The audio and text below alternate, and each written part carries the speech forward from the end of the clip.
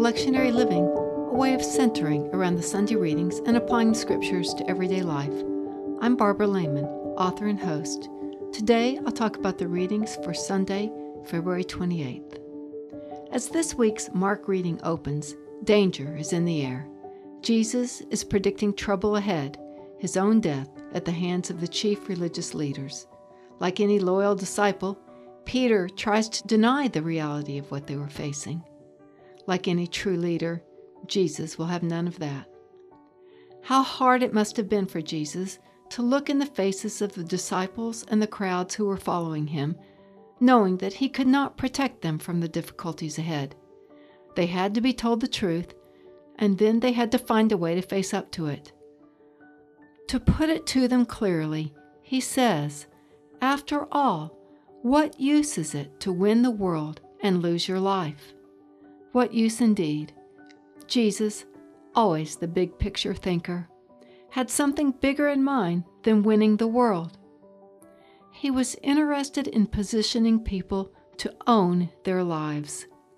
Only those who had gotten clear about their loyalties were eligible for such a high-stakes event. It was not a time for relaxing. The people in the Mark story were on high alert for danger. For many of us, this past year has been a year to be on alert. We now utter the expression, "stay safe," as though this were a normal way of saying goodbye.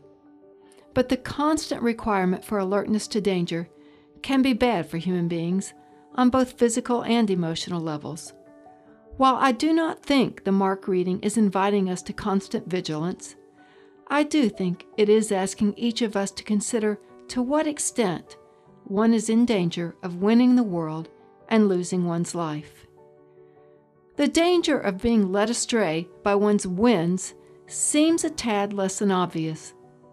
Usually, winning is seen as bringing energy and strength. But the scripture is quite clear on this point. The accolades of the world can quickly cause a person to forget what matters to her. The excitement of the world can somehow move a person to disregard her own best ideas and principles.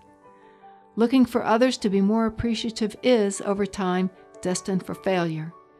Losing one's life then follows as a sad and uninteresting last act, as the person has already given up or compromised much of herself along the way. On the other hand, a person under pressure can choose to remain loyal to her principles, or, in what's perhaps a more natural pattern, as a person grows in maturity and understanding of her principles, she can choose to act on them. Moreover, she can choose to act differently in the present than she did in the past. When possible, she can find ways to go back and repair or rebuild damaged relationships. A line from an old prayer comes to mind: "Time for amendment of life."